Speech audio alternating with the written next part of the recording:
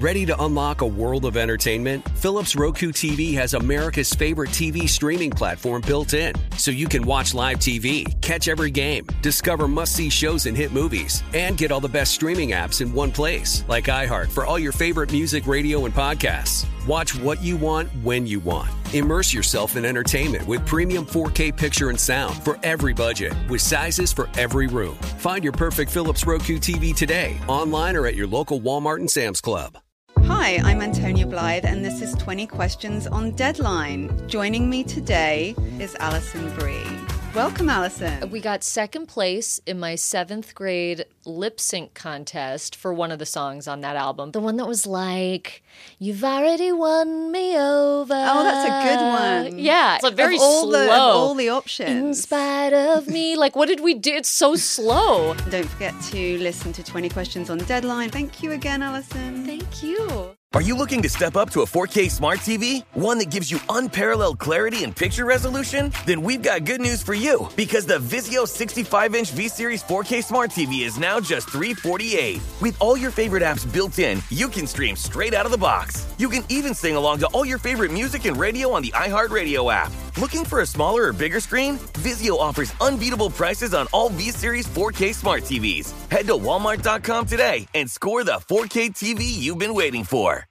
There's plenty to celebrate in March and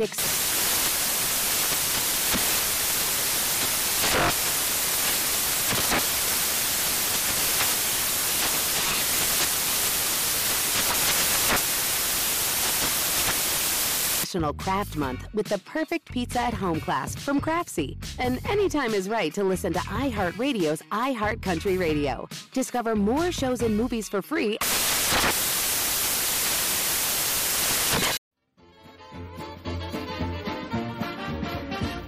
Thinking Sideways.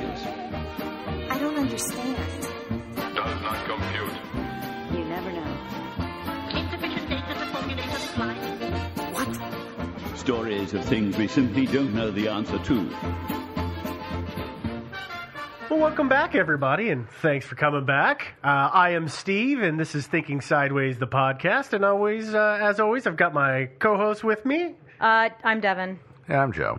And by the way, your language is kind of exclusionary because you're only welcoming back the people who've already listened to us. And welcome back to all of our previous listeners, and better. Welcome to all of our new listeners. Okay, Yay! Much better. Thank you, sir. Yeah. Appreciate you for clarifying that for me. Oh, totally. Well, tonight we are going to talk about a story that is a bit of a mystery. And is not unsolved. It's just a little bit of a mystery. It's a smidge. Just a little bit. It's not yet unsolved. It's not? Shortly to be solved. Oh, okay. Yeah. So it's still unsolved at this moment, but not until you get your hands on it. Absolutely. I got it. Okay. Now, Team Sideways is going to crack this one like a walnut. Apparently, we do that every week. Sorry, everyone. All right. Well, let's get into this. So, just a little background how I got this particular story is I just finished reading recently the book, the Code Book by Simon Singh. Yeah, I read that book. I liked it. I didn't.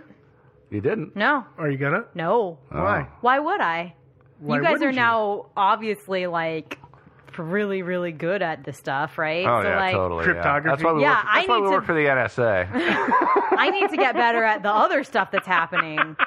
Like, who needs, like, 3 code breakers on the show? Yeah, good point. That's true. Yeah. That's true. Just saying. Yeah. Obviously, we've given away that the Code Book is about code breaking. Oh. And it's sorry, I also didn't about the realize history of ciphers. And it is. It's a totally about really the history interesting of book. ciphers. Yeah. And it's by a guy named Simon Singh. And anybody who's interested in ciphers, go pick that book up. It's really awesome. And it's very readable. Yeah, very enjoyable. it's a very good and easy read. But one of the stories that he tells in there is about the Beale cipher. And I read about it briefly before, but once I read his accounting of it, I really got interested in it, and I decided that we needed to take some time to really look into it. So let's just kind of start at the beginning, and let's start with how the story goes, because this story's been retold a number of times, but we're gonna do the best we can with the accounting of it. Are we just gonna do like a this is how everything's kind of all the way always told, or what? Well, I mean, if we see things that have different accountings, I think that we'll have to bring those up. Okay. Maybe. A quick abstract, I guess you would say. Okay, buried treasure, mysterious cipher, everybody's puzzle for 200 years. Okay. There you go. All right, let's get into the theories. Okay. So the story begins in 1820, January of 1820, when a gentleman by the name of Thomas J. Beale arrives in Lynchburg, Virginia, and checks into the Washington Hotel. He stays at the hotel that winter and then leaves in the spring, but while he's there, he becomes friends with the owner of the hotel, a man by the name of Robert Morris.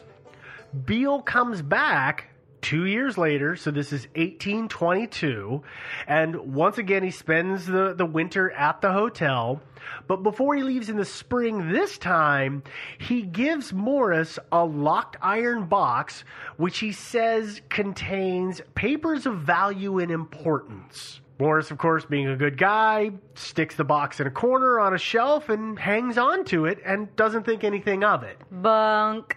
But Morris, of course, immediately opened the box to find out what was in there. Well, according to the story that is out there, Beale never came back.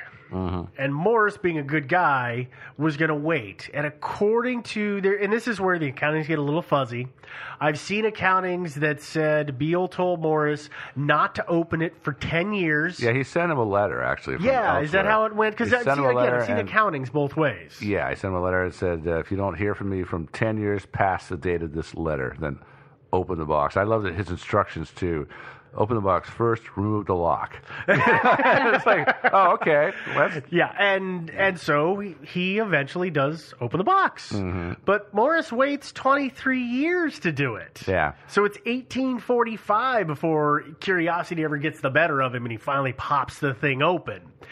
When he opens it, he finds several things in there. He finds a note written by Beale in English to him, and then he also finds 3 sheets that are just full of numbers.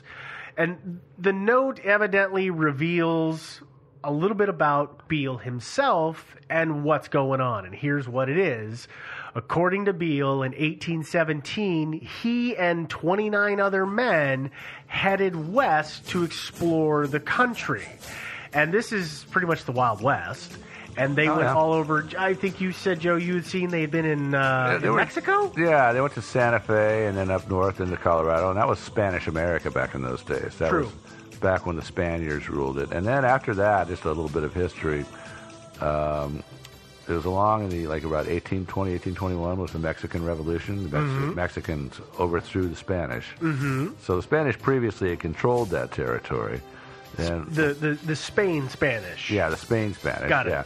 Yeah, when the Spanish were overthrown, then Spanish control and authority over that area went away. And the Mexican government was fairly incompetent, had its hands full at home. And so that whole part of the U.S. was really kind of ignored? Pretty much not under any sort of government at all. Okay. It truly was the Wild West. And it was no man. It was every man for himself. Do whatever you want while you're here. Pretty much, yeah. Yeah. Well, according to this letter, 1817, which is just a little prior to that, these guys had gone out and were looking to make their fortune. And according to the note, Beale says, the party, encamped at a small ravine, were preparing their evening meal when one of the men discovered in a cleft of the rocks something that had the appearance of gold. Upon showing to the others, it was pronounced to be gold, and much excitement was the natural consequence. I like the understatement. I like the way they wrote back in those days. Yeah, no, it's a little flowery, but I like it. It was the natural consequence of things. Naturally. Yeah. The note goes on to explain that Beale and his men had mined that site for 18 months, at which point they'd obviously accumulated a large quantity of gold and silver, which they seem to have found nearby. And they agreed that they needed to move all of this gold somewhere safe, and they decided to take it back home to Virginia, where they were going to hide it in a secret location. Yeah, that sounds safe. Yeah, and in this trip back to Virginia, Beale says that he traded some of the gold and silver for jewels, which I can understand because they would be lighter. So wait, okay, Beale went by himself? according to his letter, he doesn't mention anybody else. So according to his letter, his friends were like, hey, you're the most trustworthy of the dudes. Yeah. We're going to give you what equivalent to like $20 million today in gold and just like send you on your merry way. Well, right? That's what that letter says, right? It does. And the thing that's absurd about it is, like, if they're really worried about the safety of their gold, and you send one guy off with basically 20, because I calculated the weight of his first trip, and at 250 pounds per horse, it's about 20 horses. So a 20 horse pack train, a single guy, and you guys are just thinking, oh, I feel so much better than Mr. Beale, who's got all of our gold on 20 horses. He's riding alone through this territory rather than us having to worry about somebody. Through the Spanish and Indian territory, exactly, right? to Apache territory. And they were going from where? Probably New Mexico-ish, I think Colorado.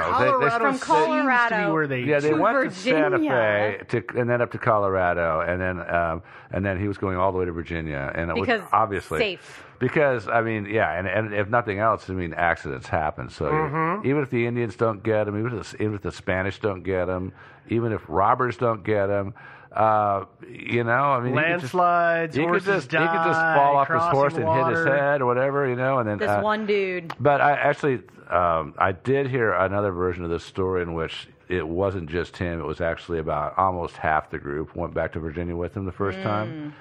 And so that makes more sense. That makes a lot more sense, because that means if you got a bunch of guys and everybody has one pack horse that he's pulling behind them, although where they got the horses, I don't know. They might have traded with the Indians. It's hard to say. Yeah. I feel like with that much gold, you can buy kind of anything. I don't know if the Indians were all that interested in gold, though. Maybe the gems? Oh, wait, he would have traded that en route so that he wouldn't have had these precious gems at the start. Maybe the Spanish were, though. Yeah. Oh, that's a good point. Yeah. Just saying. Conquistadors loved them some gold. Gold. They did. Not to stereotype, but they loved them some That gold. is so viciously racist. Actually, I can't think of anybody who don't love gold, really.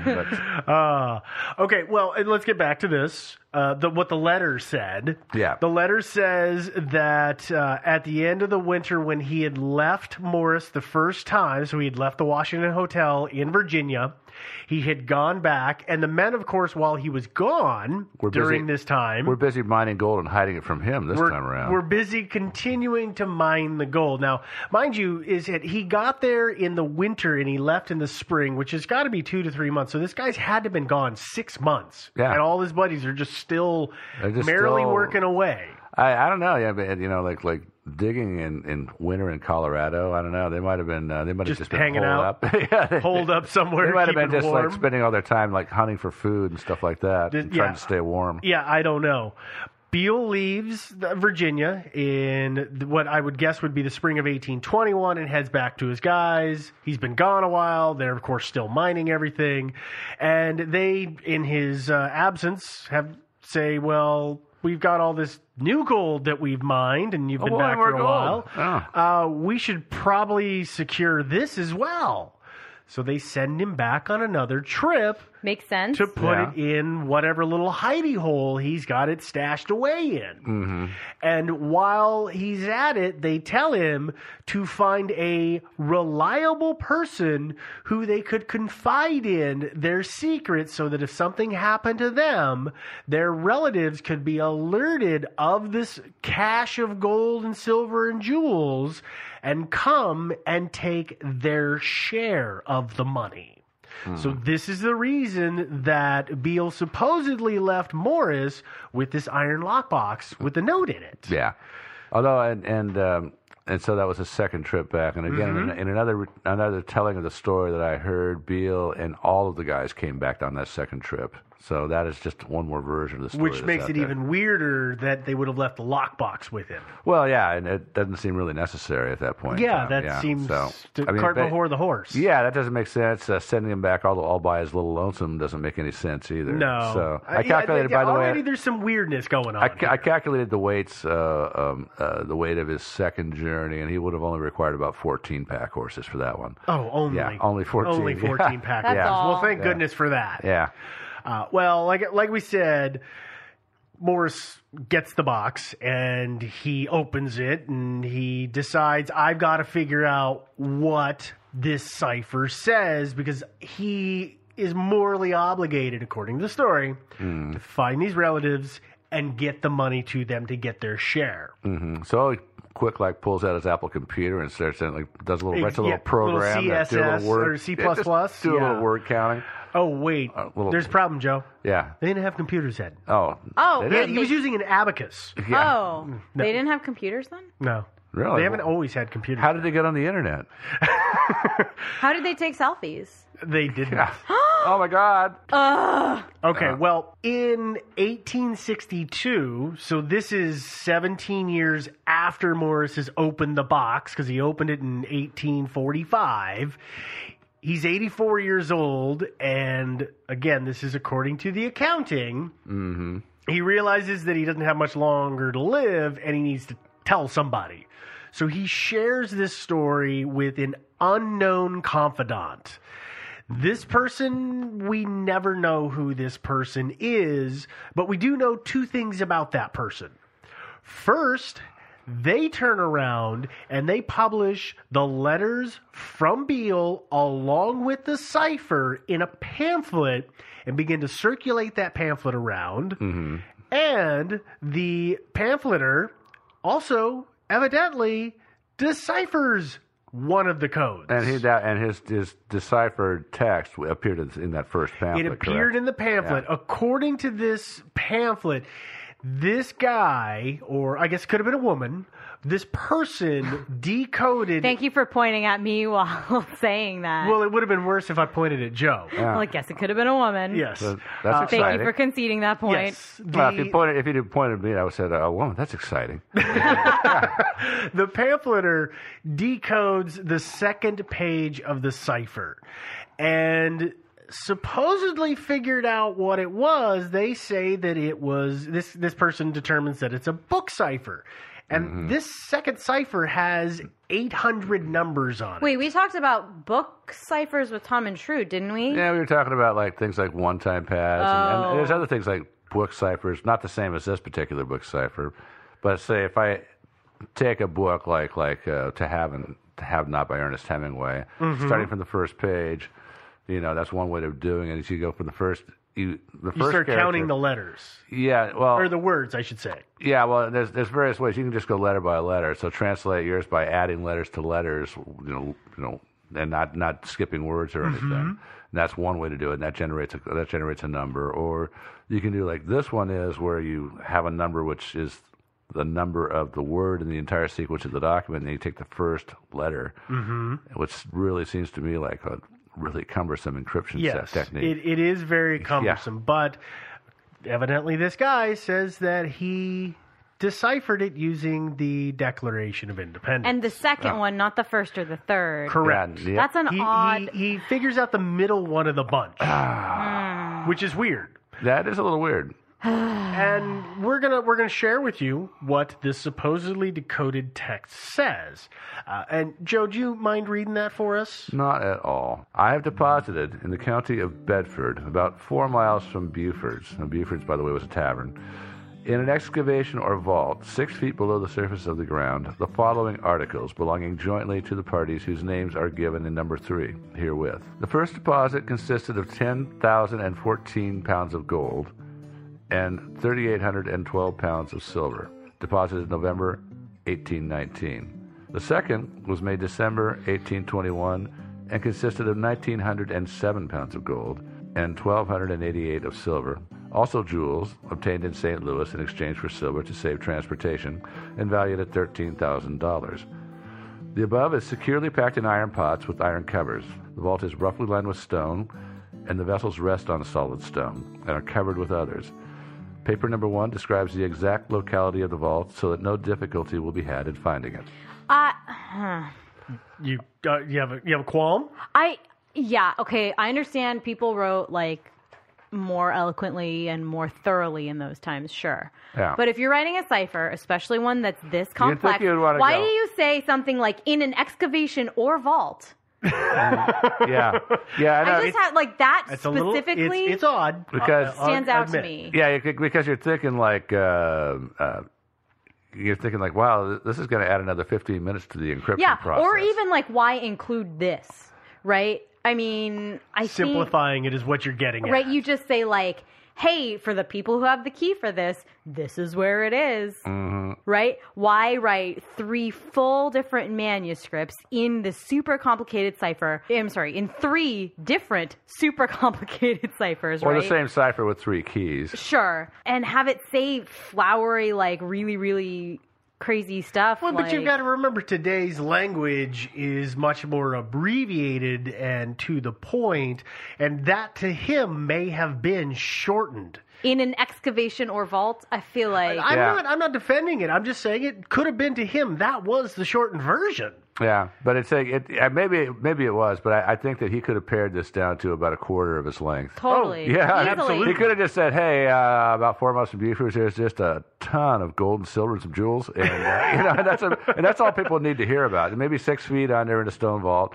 Well, but to defend Beale a little bit, though, he does need to describe how much is there so that everybody has an accounting. So if I show up and I'm taking some, and I come back for some more, and person number 2 arrives, says, hey, I'm here for my share. Oh, yeah, so this is what was here. I just got here as well. You have to be able to kind of hold everybody to some kind of honor system, wouldn't you? I guess, maybe. but I think that, you just like leave that in the vault. Right? Like, oh, then somebody taking it can alter the accounting too. Sure, and that's fine, or but just remove the account. I just think that like it's such a crazy weird circumstance as it. I understand your point. I completely do. Here is how much money in today's value was in this vault, supposedly. Okay. Gold, silver, and gems, according to the research that people have done based on this, they say it's $30 million worth. Whoa. Maybe, and it might even be more. It depends on when they made this calculation. Because gold and silver fluctuate, and gold's really valuable. Gold's been going way the hell up for a couple of years. And also now. what gems, right? Yeah, it depends on what gems they are. Because you don't know. It's like some Is it kind diamonds of precious or gems. just, basic rubies? Who knows? Yeah. Yeah. That's a lot of money. Yeah, That's a lot of money. So here's the thing, though, is there's 2 other ciphers, which one supposedly gives, cipher number 3 is supposed to tell the names of the other men and or their families. Their next of kin. The next of kin. That seems like one that you would maybe not code. And not necessarily. Not necessarily, because then it's, you can blackmail people.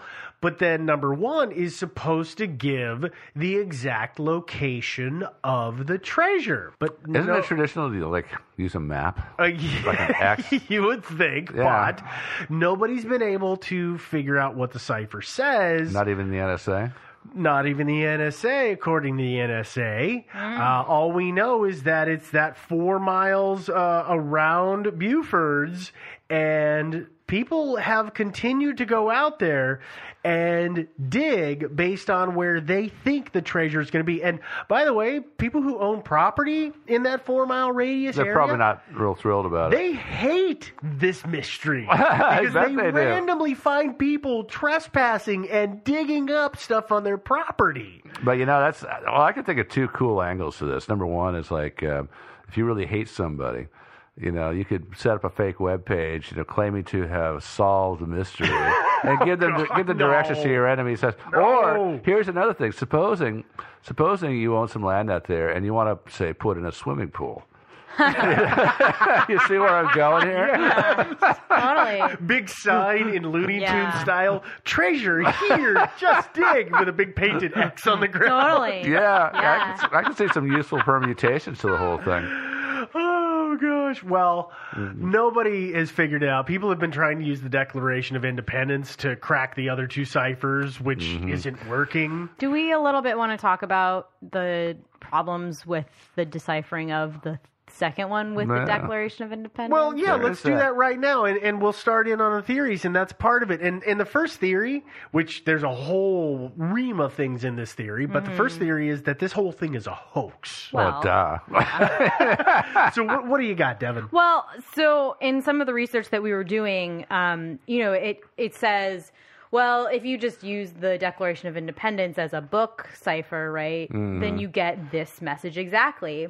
But you actually don't. It turns out that that's actually not the case. When you actually use the Declaration of Independence to decipher this cipher, it actually reads, I had deposited in the Königsberg of Berghurt about 4 miles from Berlin. That guy had quite a thick accent, didn't he? Or Isalt, 6 fists below the surface of the crown.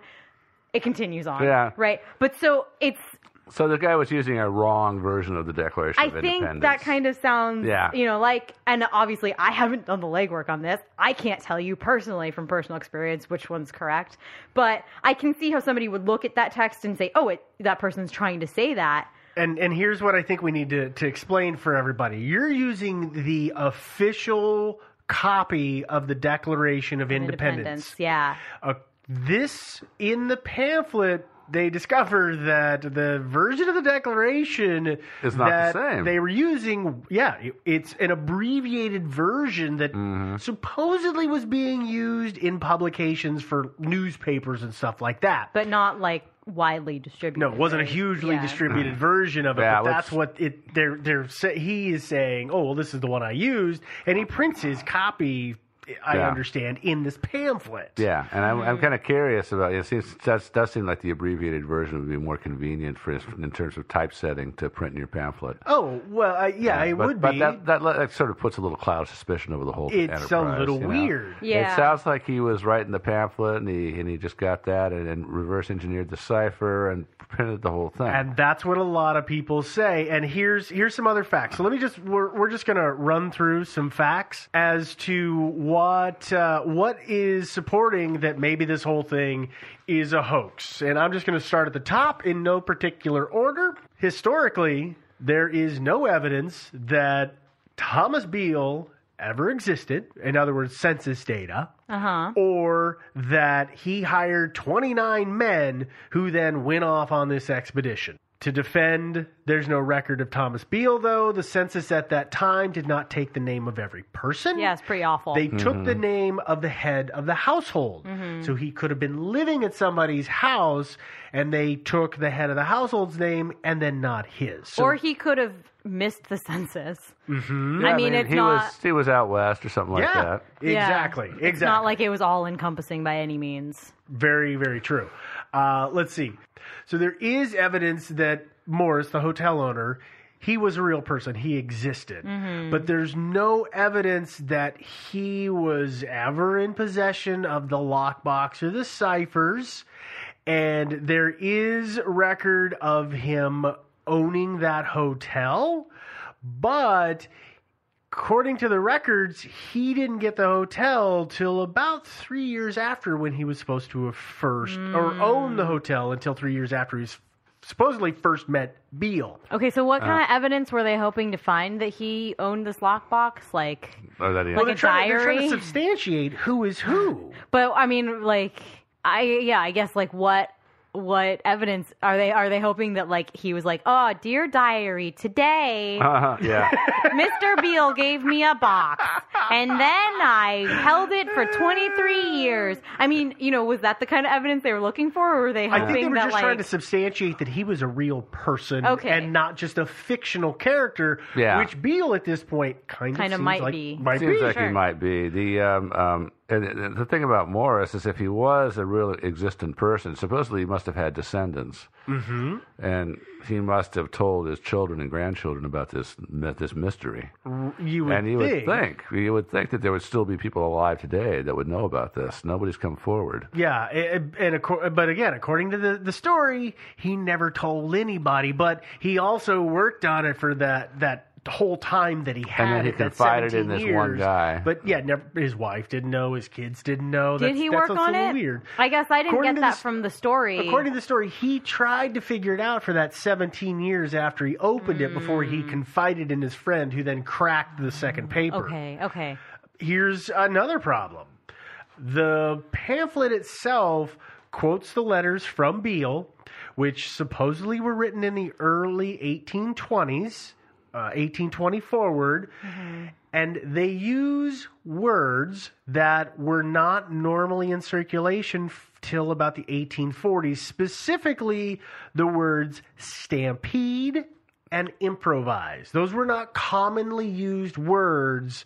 There's not a lot of record of those being in the vocabulary at that time. The pamphlets use those words? No, the pamphlet reprinted the letters from Beale that were in the lockbox that were in English. Well, and in his letter, he uses words that weren't known until the 1840s. So that points people to say, well, these were common words at the time, and the guy made it all up, and he wrote these letters. I guess my argument back on that would be that, like, if Beale did exist, right, he clearly had a flourish for the English language. As did a lot of people back in those days. As did a lot of people back in those days. But he, for whatever reason, kind of strikes me as the kind of person who would have some kind of knowledge of those words. Yeah, or like to appear like he's much smarter than he actually is. So like seek out words that people didn't usually use and use them. Everybody knows that guy, right? Who like uses words that nobody else uses. He could have been one of those guys. Who knows? He could have easily been one of those guys. You're right. Yeah, entirely possible. And it's not like they were words that didn't exist. Okay, another interesting aspect of this, if the whole thing was a fiction, and this entire pamphlet was just basically a hoax. The guy, at one point, apparently, I have heard that his full name was Thomas Jefferson Beale. Oh. Yeah, Thomas Jefferson Beale. So Thomas Jefferson, the author of the Declaration of Independence. Which would explain why the Declaration of Independence was the key. Yeah, and also there was a guy... there's a guy named Beale. I can't remember his first name. It was also the Washington Hotel. Yeah, the Washington. So there's another key. Yeah. Yeah, and the guy named Beale was a guy who, I think in the 1830s, was one of the first, if not the first person to transport gold from California, from the California Gold Rush, back to the East Coast. Yeah. And, of course, that was much early. And so if you think about it, if you're going to concoct a hoax, and you want to put some things, some little teasers out there to sort of grains of truth. Yeah, but also at the same time, kind of mock and tweak the people that you're fooling. Because you're putting these obvious little, it's kind of like the Da Vinci Code. You're putting these obvious little clues right in their face. Thomas Jefferson, Declaration, Beale, this guy famous for transporting gold across the country. It's kind of. Those are kind of interesting coincidences. On the other hand, I guess this is going like a little bit past the this is a hoax thing, right? But haven't people actually, like people who actually know about things like this, examined these and said, no, they look like they are actually real ciphers? They have. So I guess my argument against it being a hoax is that, like, why invest that much time I don't in think, a hoax? I think that something that looks like it's a cipher, I mean, you can compose something that looks like it's a cipher, doesn't mean it's not gibberish. It can still be gibberish. I guess that's true. Here's the other weird thing about the ciphers. It's number 1 and number 3, so page 1 and page 3. Cryptographers have looked at it, and I don't say that I understand how they came to this conclusion. But they say that the statistical characteristics of it make them believe that it is not from a language that is English. In other words, it could have been written in Spanish or, I don't know, Cherokee or something. That's fairly easy to do, I think, as it turns out, right? That you can analyze the frequency of letters in any given language, because we have some that are super frequent, or the composition of the length of a lot of our filler words, and analyze how often those are used in a cipher or something that could be that. What's hard for me is that the stinking thing is all numbers. Well, yeah, but you say, like, this is so 3 is A, right? So, like, how many times is 3 used? Well, that, you know, and it's fairly quick to do on a computer, I think. Yeah, say, hey, could any of these be A? I've done frequency analysis myself with a computer, but the thing about this particular cipher, and this is why I don't understand how they could possibly think. This is why I don't get that this was something besides English. I mean, obviously it could have been, but how you could conclude that it was any particular language, because there's no spaces, so you have no clue as to the length of the words that are being used in there. There's no spaces between the numbers. You can't do frequency analysis because they're referencing words all throughout the document. So number 117, number 3, number 52, those could all be A. So they're not repeating the same number. They're not really repeating numbers over and over. So again. but then that's my question. It's a string of numbers, but how do you know it's 115, not 115, right? How do you know it's like 115, not 115? There are commas between them, or dashes between them, right? or something. Yeah, they had separations between them. They've got some form of separator between them. Otherwise, you're right. It would just be so then it's just a string of letters that you break up into words. Yep, and as you decode the letters, you figure out that it's THEN. Well, is that then? But then you figure out the next letter, and you realize that N is the start of a new word. Okay. So you know to put a separator in there. All right, that's helpful. Got it. It's difficult to kind of wrap your brain around, but it's a little odd. It's it's definitely a cipher, but not necessarily a cipher because it could just be gibberish. It could. And here's the last thing that I have that kind of points to maybe this whole thing is a hoax. Is that it's very similar to a story by Edgar Allan Poe called The Gold Bug, which is evidently about gold, and a cipher. And people say that this story is probably based on The Gold Bug. And there's also another story about a man in Kentucky that supposedly found a silver mine that was the richest silver mine ever, and then turned around and buried all of the silver. Okay, wait. Dug it up, buried it, and then disappeared. Why dig it up to begin with? Huh? We were just talking about the Toynbee tiles, right? And in that episode, we talked a little bit about I think it was David Mamet who wrote 4 a.m., and I feel like this is another kind of case of which came first, right? Chicken or the egg? Yeah, like did Poe write his story because he saw this manuscript, or did this manuscript come to be, or I guess it was a pamphlet. Sorry, did the pamphlet come to be because of Poe? Somebody ripped off Poe. Who's to know that though? Poe evidently was known for kind of tweaking the public sometimes. Yeah, with his stories. Yeah, it could very well have been Poe. Yeah, there was. I mean, obviously, it didn't get published until after he died. But and that's why it leads people to say, well, it probably wasn't Poe, but it could have been. Yeah, but that's again, right? That's how we don't know because it was much later after he died. So yeah, who knows? Yeah, I guess. Let's move from it's a hoax to the next theory. It's not a hoax? It's been found. Yeah. I found one website that purports that this group of guys has found the location of the treasure. I can't with this guy. Yeah. Okay. They found it and they've dug it up, or they just know exactly where it is? They've dug part of it up. Here's how it goes. They say they decoded page 1 and page 3. And I have a major problem with that because they show the decoded text, but nowhere do they say how they decoded it. Yeah. So they could have just made it up. Well, obviously they had to. It sets me off right there. Throws the radar. But according to these gentlemen, they found it in the hills there in Virginia, and they dug it up, and it was a cave. It was an outcropping with a cave, and they dug in there. I'm sorry, was it a cleft? I don't know if it was cleft exactly, but they went in there and they didn't find the treasure. But what they did find was remnants of supposedly the pots that Beale had left it in. So there were some legs, some iron pot. Remember, it said it had they were in iron pots.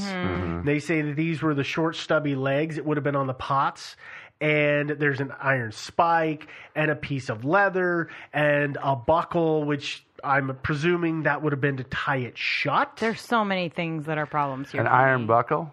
Well, the buckle was iron, and then it was a piece of leather there with it. Yes, but it's just... But, why... The legs don't break off of iron pots. Why would there be no legs? Unless somebody... Well, I'm okay. I'm just going to hypothesize here. I'm just going to spitball on this, that somebody else had found the treasure before they got there, and they broke the pots, and then they threw away the evidence, or they carried away most of the evidence, and then the rest of it just sat there and rusted away. Oh, broke open the pots? Broke open the pots. But I don't say that's right, But I'm just for a second going to stand in defense of these guys and say, well, this is why they've only found that.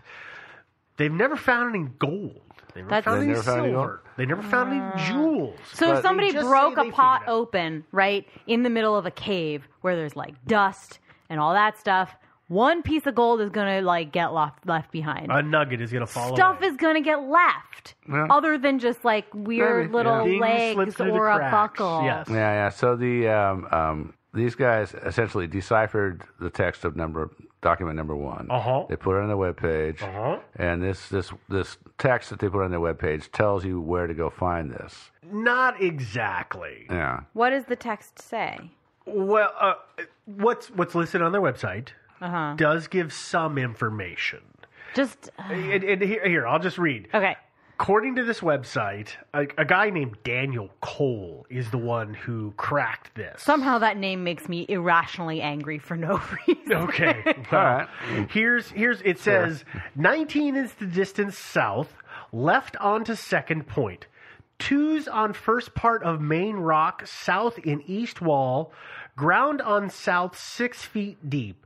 Open front side of point straight down, the point in front, upper part, remove rocks, then with them remove dirt, 5 feet down and round. Now open point, 2's wall straight in. Now open south side, now on down under point. Okay, I have such a problem with this. It makes no sense to start with. Okay, but fine, whatever. Even if it did make sense, it's not written the same. Well, exactly. I mean, it doesn't sound like the same author. No, I mean, no, I'm not at all, and it's not. Not even close. No, I agree. No, it actually, you know what it sounds like to me? It sounds like to me. I remember one time I bought a PC back when I did PCs, and I got a card for the PC. It was like a sound card or whatever, and it had this little manual that came with it, and it had installations for installing it, and everything like that. And there was this one paragraph that was just hilariously bad because it looked like somebody poorly translated. Looked like somebody had put it in like written in Chinese and then transcribed it word for word from an English-Chinese dictionary. Yep. I mean, and that's what that reminds me of. Yeah, it's not good. No, it's not a good thing. No, it's BS. But the other thing, what I'm wondering about is another theory that I just came up with. Yeah, exactly. And you just came up with a theory? Yeah, Joe, you never do that. I know. What are you doing? You're breaking tradition here. I know. What do you got? It's leprechauns. Okay. Well, think about it. Pots of gold, number 1. Number 2, they find a leather belt and a buckle, fragment of it. Okay? There's some big old clues there. If there's a green felt hat in there, he's got it. Yeah, but here's the other thing. It's like, it would have disintegrated by now. Yeah. No, it's a leprechaun hat. They don't go away. They do They're too. magic. Nope. Yeah, but here is the deal. It's like the leprechaun theory is almost as credible because these guys were out in Colorado, and they find this cleft in a ravine that's got gold in it. So, number 1, veins of gold are not immediately apparent. They don't look like anything. There's usually not another a cool little accompanying vein of silver somewhere really close by. But, yeah, they're completely different minerals. Yeah. They don't normally go together. Yeah. What? Yeah. Well, they go together nicely, but not necessarily in the ground. But, and so... In other words, if it was a vein of gold, that kind of thing, it's mixed in with a lot of other minerals. You've got to pull out tons of ore. You smelt it. And you have to smelt it, and you have to have a big factory thing. I mean, it's something that 30 guys out in the wilderness are not going to be able to probably do. Not easily. Which makes it that particular thing not credible. So what if they found some leprechaun stash of gold? But what if they have 50 horses, too? Yeah. They just happen to have 50 horses along. Does that make it easier? Well, if they're unicorns with wings, then they can easily get back to Virginia. Got it. Okay. All right, we're done with Fantasyland. Let's move on to the next theory. All right, so you're not buying the leprechaun theory, huh? Well, I actually really like that, as in I think it's hilarious, but no, I'm not buying it. Oh, okay, fine. The final theory is that the treasure's still out there and that it's real. Here's a couple of things that point to it. So, as we said, they use that abbreviated version of the Declaration of Independence to get the supposed deciphering of page 2. The drunken slurrings of a man, yes. Yes. Well, if you take the Declaration and you try and decipher or decode paper 1 using the Declaration, what you get is a sequence of letters at the start, which are A, B, F, D, E, F, G, H, I, I, J, K, L, M, M, N, O, H, P, P. So this, people say, in frequency, the chances of those letters coming up on their own is 0, but that frequency has the appearance of quite possibly being a set of words. But people are saying that it's possible that while paper 2 just used a regular book cipher, paper 1 and 3 may have been encoded and then encoded again. So they were double. So it's a double or a super cipher. That's the way I would do it if I had a big secret. And I guess that would make sense, right? Because those are the two pieces of information that are more sensitive, right? The second one is just kind of like, this is kind of what we have. Yeah, but the location, Cool. that's pretty, that's but the pretty location, important. super important. Again, I have issue with, like, the name of people who should be getting this. Like, I don't understand why they would need to be encoded in the first place, let alone double encoded. Yeah, and also the number 3 is like, as it's been pointed out, this thought is not original to me, but 30 guys, okay, their names, the names of their next of kin, where they live, and you're going to do all that in 800 characters or less? Well, and that's the problem is that document, people have said there is not enough characters in that document to list off all that information. Oh, hell no. Yeah. So there's a serious issue there. Right. But we're gonna continue to run down the path of it is totally true and it is still out there. And I assume that people have used other documents from the founding of our country and around that time. Yes, people have tried to use the Constitution and all those great historical documents. The Kama Sutra? I don't think they've used that one. Well, there you go.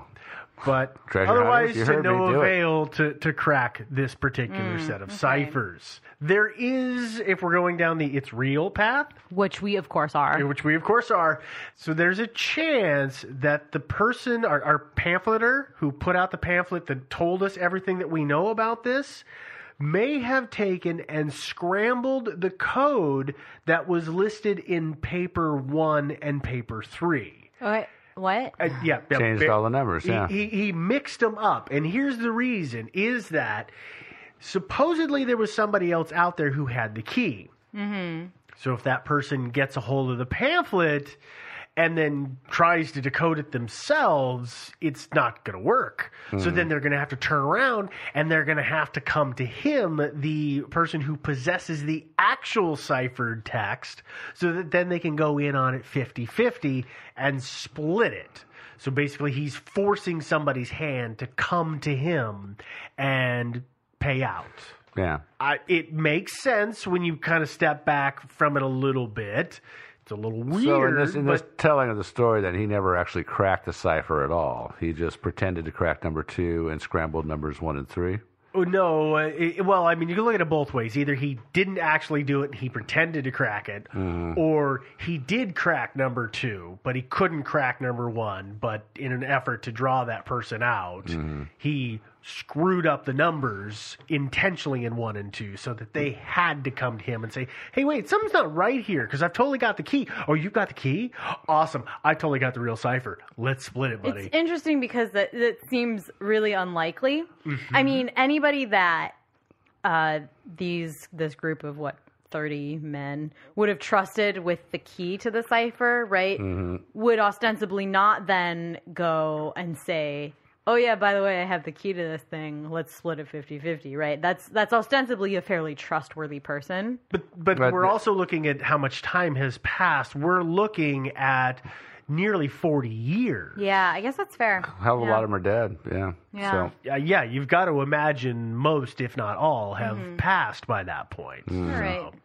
Yeah, it's an interesting little conundrum there. But and we have one more. Oh, we do? We have one more that says that it was real, but it's kind of a crackpot version. Those are my favorite. Love those. Does it have to do with like lizard people living in the center of the earth? No, I'm afraid it's Oh. not the lizard people. What about a mass conspiracy from our government?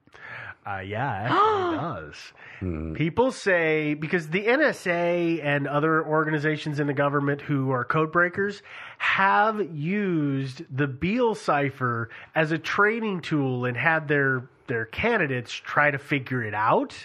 So it's been theorized that the NSA or some other government organization, I'm not pointing at the NSA, but some government organization who has a lot of code-breaking people around, has figured out what this thing said, went and got it, and dumped all that gold into the national coffers. Which makes sense because we have a lot of money. Well, yeah, and there's been many times when this country has been desperately in need of money, like now.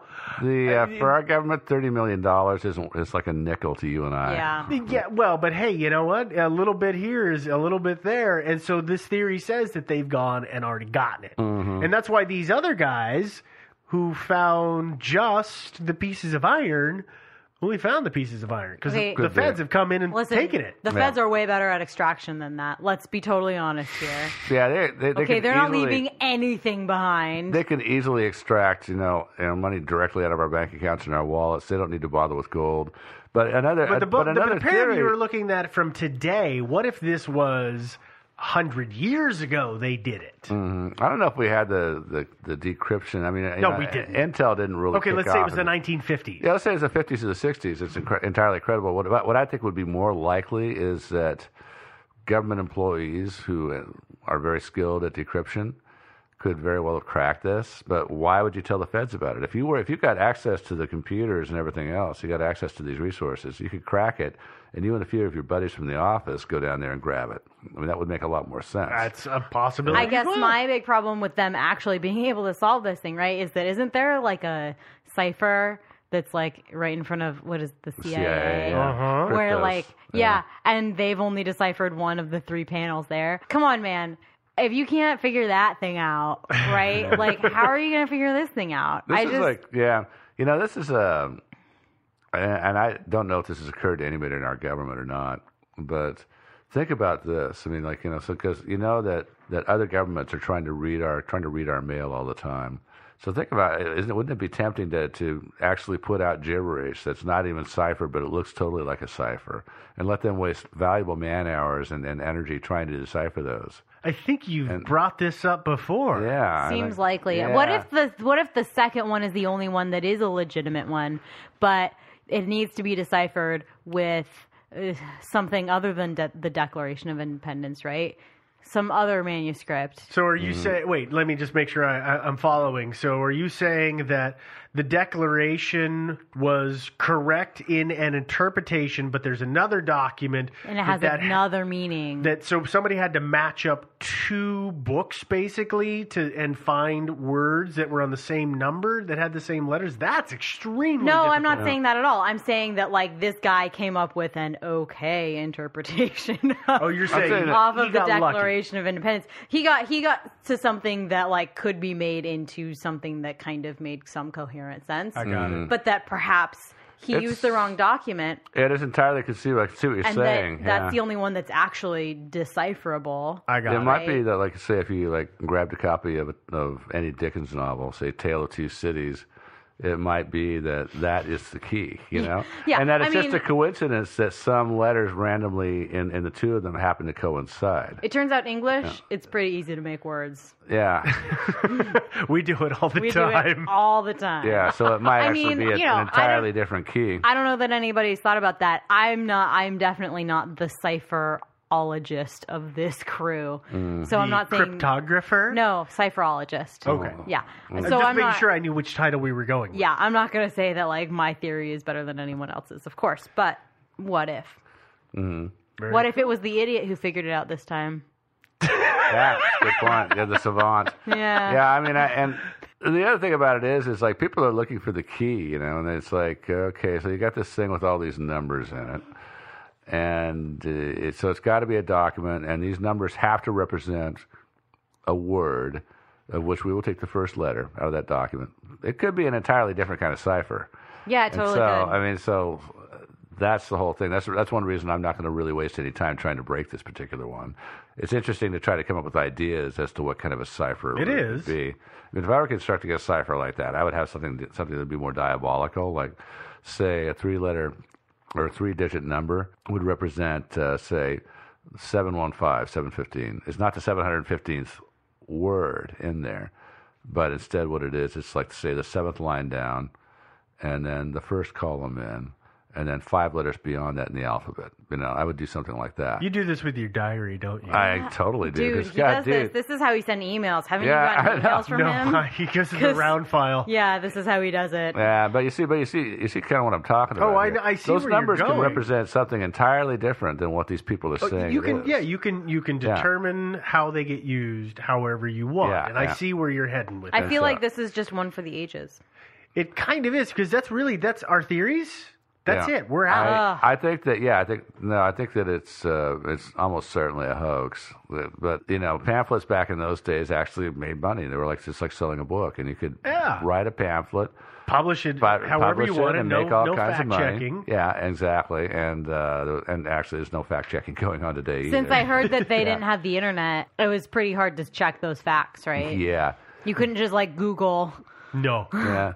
But again, the fact that this guy used a kind of non-existent version of the Declaration of Independence as a key, and somehow that manages to successfully translate all these numbers into a meaningful message. Huge coincidence. Yeah. It's that's kind of damning in and of itself. I agree. And Devin, what do you think? Where do you lean on this? I don't know where I lean. I really want to believe this is one of those stories that, in the heart of any true American, right? You really want to believe that these people could have gone out and found all this gold and struck it rich and hid it, and it's still hidden somewhere.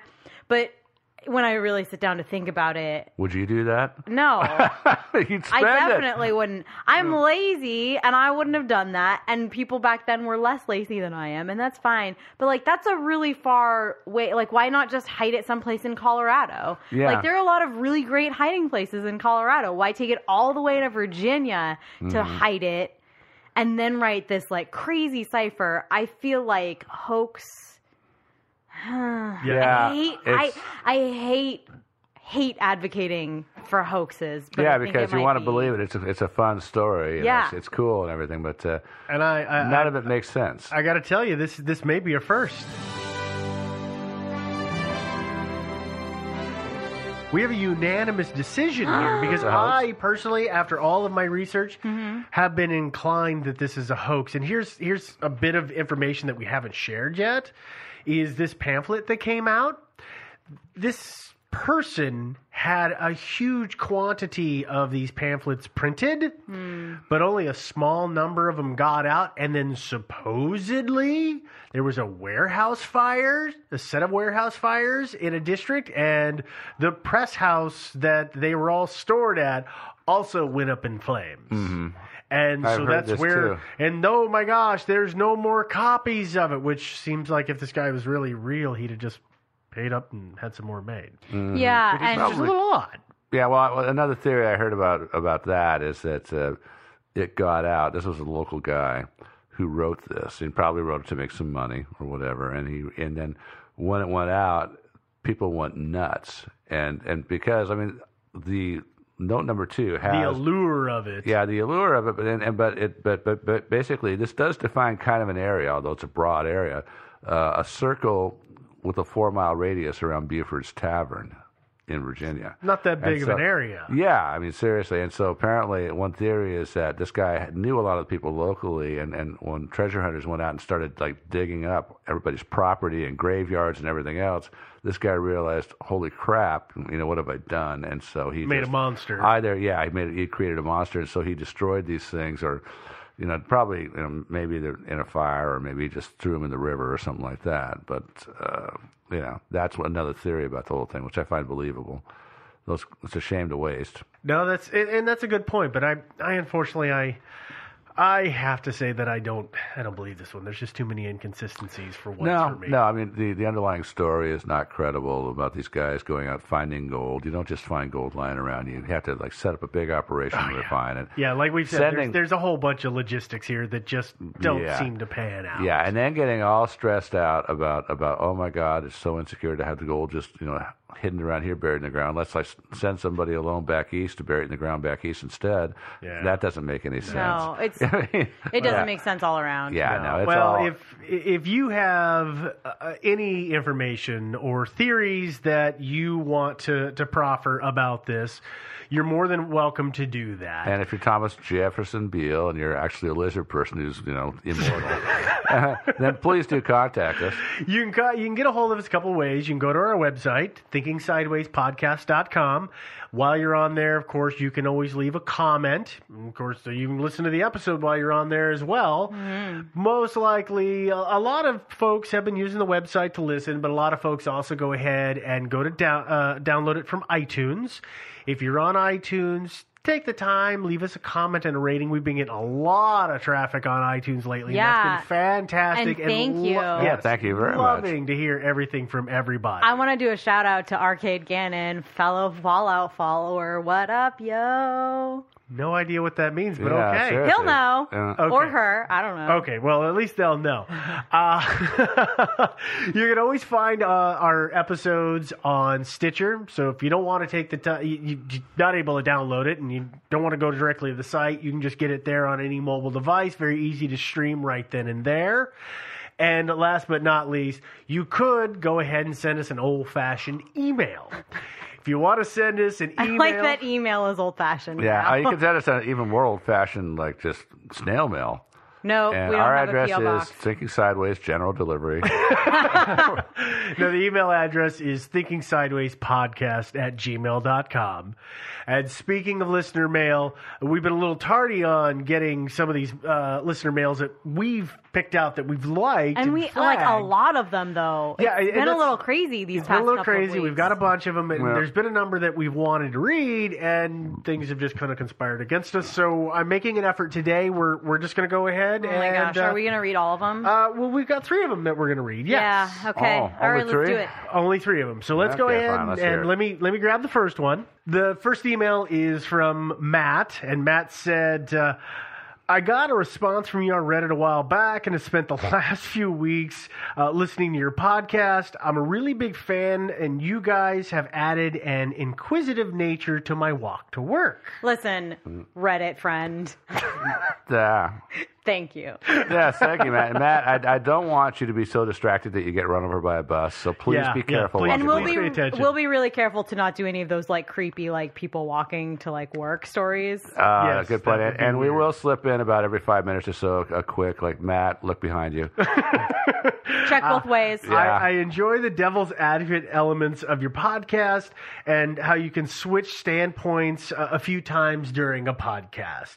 And Matt then goes on to share a story that he thought that we should look into, and we're going to exchange some emails because he's got some information on it. But evidently he was writing this email kind of late at night, and so he couldn't write anymore, which is totally understandable. I mean, it depends on what his schedule is. Did it sort of fade off into a bunch of Z's? That's what happens to me. Yeah.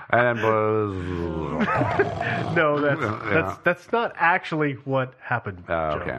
But thank you. So this next one is from a guy named Thomas. He says, "Hey, my name is Thomas, and about 2 weeks ago, I got into your show and binged on all the episodes. I love your show a lot. Your show is exactly what I was looking for in terms of a podcast that covers weird, unsolved mysteries, and I like how you take a more logical approach to the mysteries instead of always drawing aliens or conspiracy theories." Hey, not that we don't believe in that stuff. We just tend to not advocate for it so much. Yeah. I am definitely looking forward to hearing more episodes in the future. By the way, Joe kind of sounds like John Goodman, and I'm sure I'm not the first person to point that out. Actually, I think he is. Thomas, you are. The first person to have ever said that.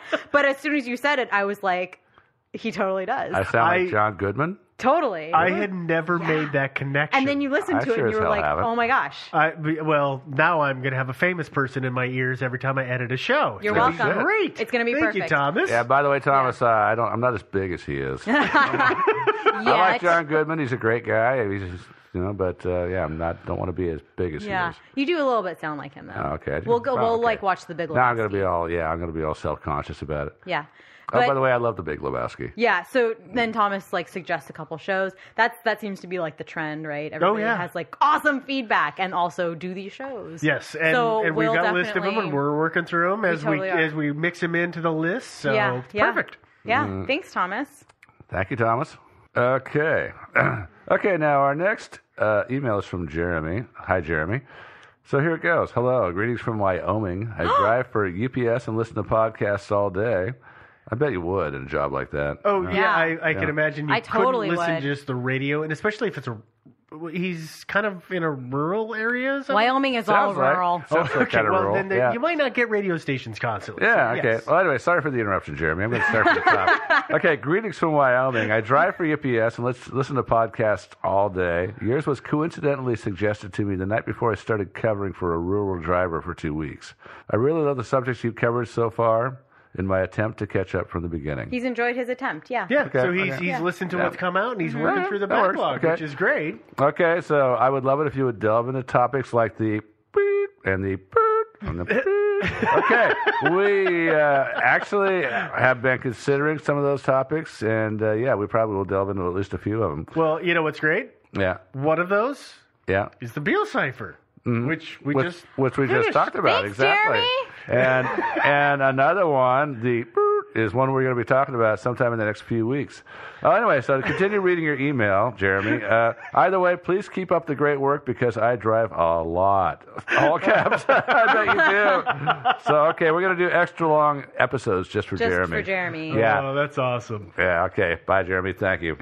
Well, I really like listener email, and I feel bad sometimes for holding them all in a bunch and spreading them out. But I just like doing listener email so much. I love reading listener email. I mean, and reading comments and things like that because people seem to be really great about giving us awesome feedback, not just positive feedback, but things that they would love they're not to all hear, just smoke up our dress, or things that they think we should change, which I think is really great. Yeah, no, we get useful, constructive criticism. Yeah, and if you've been listening to us throughout the whole time, or you're trying to go through our backlog, we're fairly new at this, right? Yeah, you'll notice some we definitely appreciate the constructive criticism. Yeah, we try to improve. We take criticism. Yeah, we do.